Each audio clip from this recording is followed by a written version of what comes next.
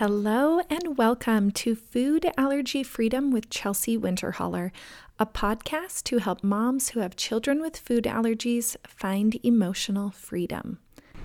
This is episode 41, Embrace Your Inadequacies.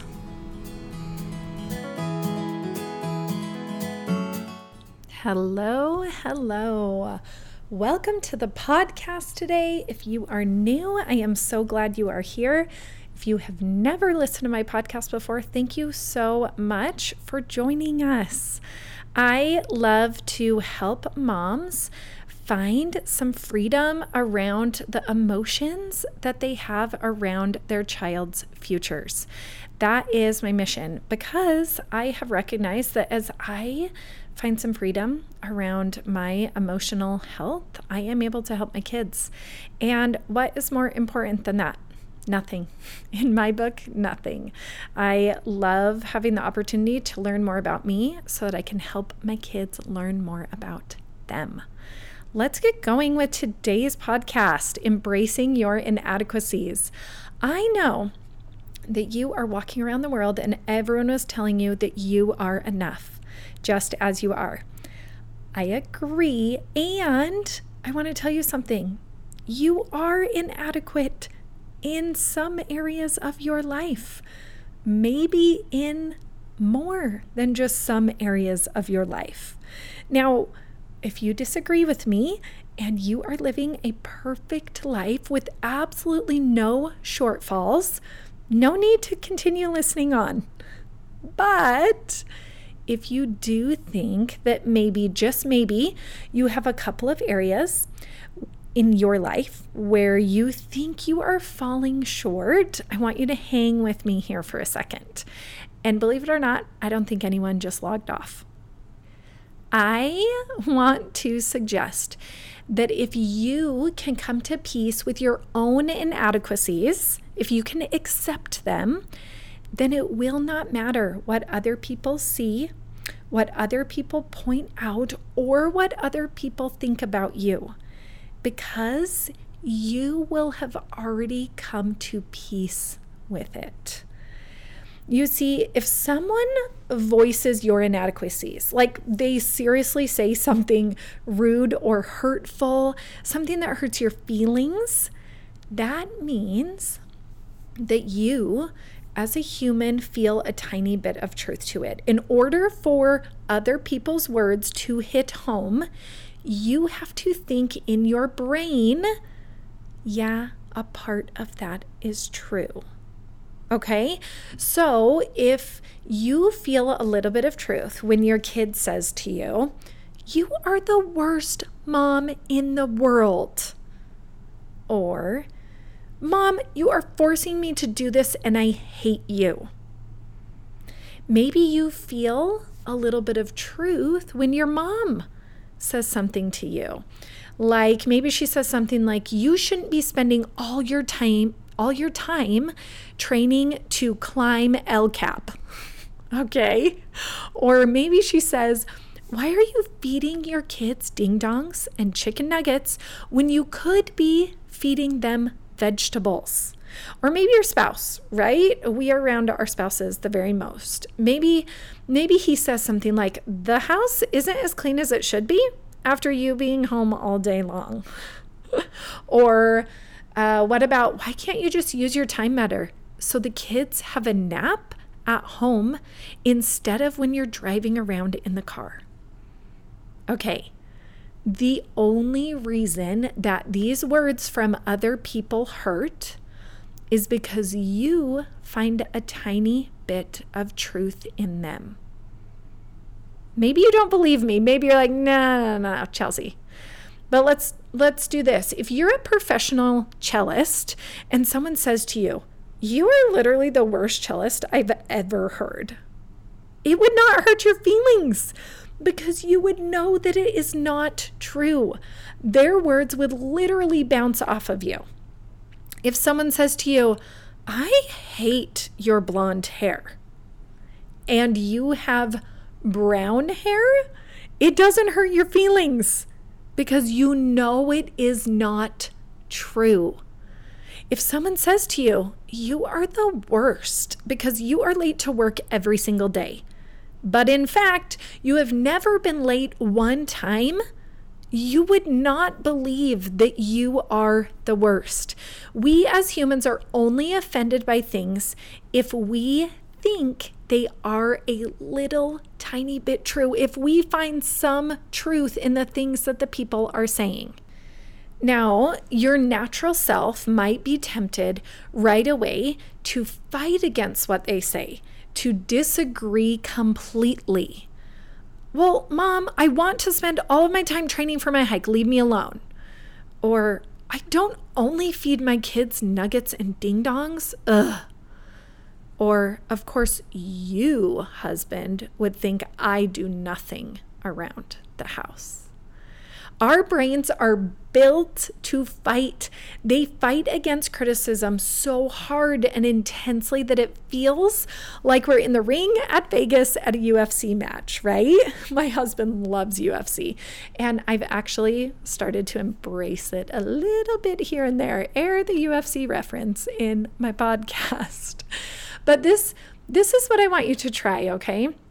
I had a client who came to me and she was telling me all of the judgments that her mom had against her. And there were so many judgments. She listed for 3 minutes all of the terrible things that her mom had said to her lately and the judgments that she had for her. And after I spent time explaining to her that her brain was only offended by the things that she thought were a tiny bit true, my amazing client said to me, "What do you want me to do? Just agree with them?" Yeah, that right there is exactly what I want you to do. I want you to write down all of the awful things that you think about yourself. My awesome client looked at me like I was absolutely nuts. Now, we've built up a rapport of trust, right? But she looked at me like I was absolutely crazy. But I first heard this idea in a book by David Goggins. It's called Never Finished. And if you don't know this guy, he is so amazing and he is totally crazy. He is a ultra marathon runner and he cycles and is a triathlete, pretty much every active thing that any athlete does, right? And he's also a retired Navy SEAL. And he's written 2 books. I've only read the second one, Never Finished, but he had a terrible upbringing and he shares his entire soul in his book. And at first, like the first 3 paragraphs, I was so put off by him. And then I got to know him. Isn't that true about anyone? So often we are either like a magnet towards someone or completely put off by them until we get to know them. And then you can love everyone up close. It's so cool. But that's not my point.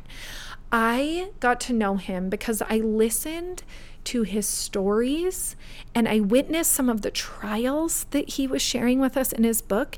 And I heard him turn his weaknesses into strengths. And guess what?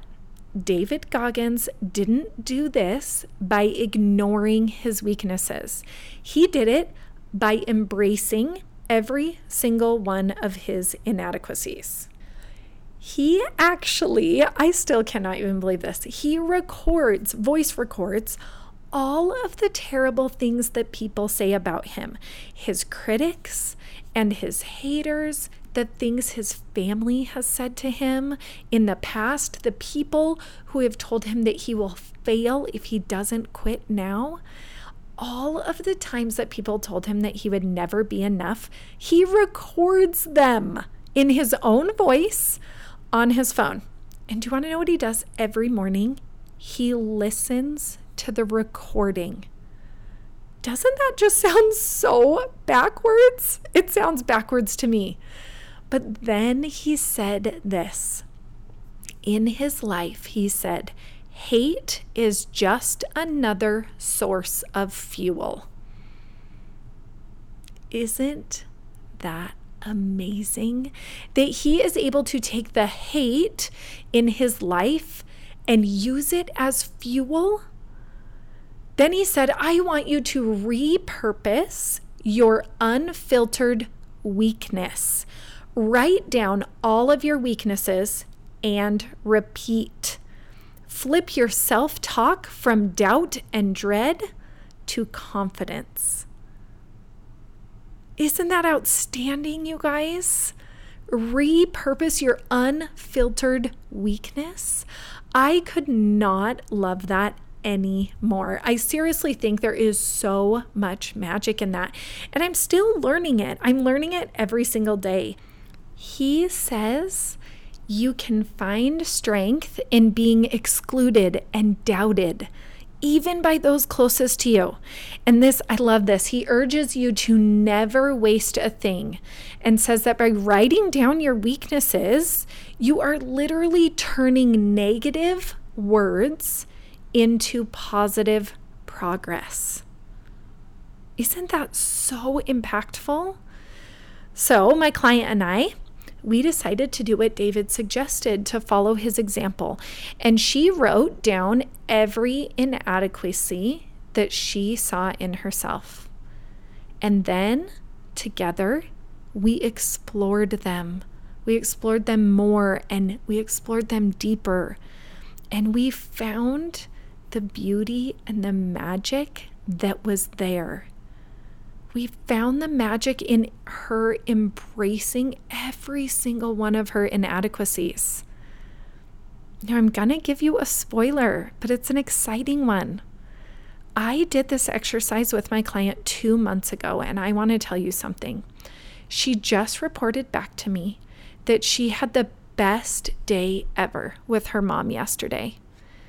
And do you know where the credit can go? It can go to this exercise, to being the beginning to breaking those walls down in her own brain. Her mom did not change. My client changed. She lightened things up. We coached her on how to love herself more, and it transformed her relationship with herself. She learned to embrace her inadequacies. So now her relationship with her mom and everyone else that she meets from here on out will be different. And you can find that magic too. I would urge you to do a thought download of all of your inadequacies. What if after you did it, you were able to come to peace with each and every one of your inadequacies before entering the room with the person who sees your shortfalls so clearly? What if you already knew your inadequacies? You knew them in and out. You could actually acknowledge them. So this might be what that looks like, okay? You walk into the room with your mom and she says, you are falling short in being there for your kids. If you have embraced your inadequacy, you can say, I totally am, Mom. I am so glad that I have a husband and teachers and neighbors and that they have siblings who can fill in the gaps that I miss. I sure miss a lot of them. You don't have to be offended when Mom says that you are falling short in being there for your kids, because you've already accepted that. You know that you do so much good and that you fall short sometimes too. What about when your kid says, you are the worst, Mom? You could reply, you know, buddy, today I totally agree with you. I'm not being my best self. I am feeling sad and kind of anxious about some things. I hope tomorrow can look different, but today I'm just going to embrace that I'm kind of the worst. Can you imagine saying that to your kids? It shows them that they do not have to be perfect either, that we don't require perfection. It's not attainable. What about when your husband says, this house isn't as clean as it should be after you being home all day long? You could reply, it's a mess, isn't it? I definitely took some time for me today. I even watched a movie. It felt so nice to relax, and the house definitely suffered. Why don't you help me clean it up? Doesn't that feel great? I love it. I love just going, you're right. Totally didn't clean the house. I can own that. You do not have to feel inadequate around anyone. But do you know who I want you to feel adequate to always? You. I want you to know so intensely that you have so many amazing things about you, and also know that you do have weaknesses. And by doing this exercise, by acknowledging them instead of ignoring them, you can start to gain strength from them. One last quote from David Goggins that I love. He says, "Find the courage to stay in the tunnel, and your eyes will start to adjust to the night. The dark will become light."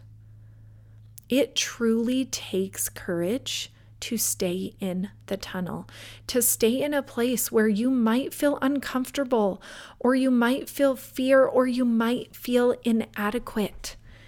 But as you acknowledge those things, as you recognize and embrace that there are areas of your life that you do fall short, the dark will become light. I know that to be true, and I can help you. Reach out to me. Let's get going on this together. Let's go. I am so ready for this, and I know that you are too.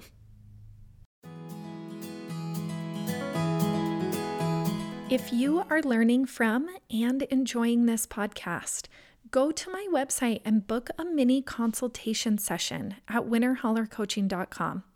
You can also give me a shout out on your favorite podcast app, or simply recommend this to a friend.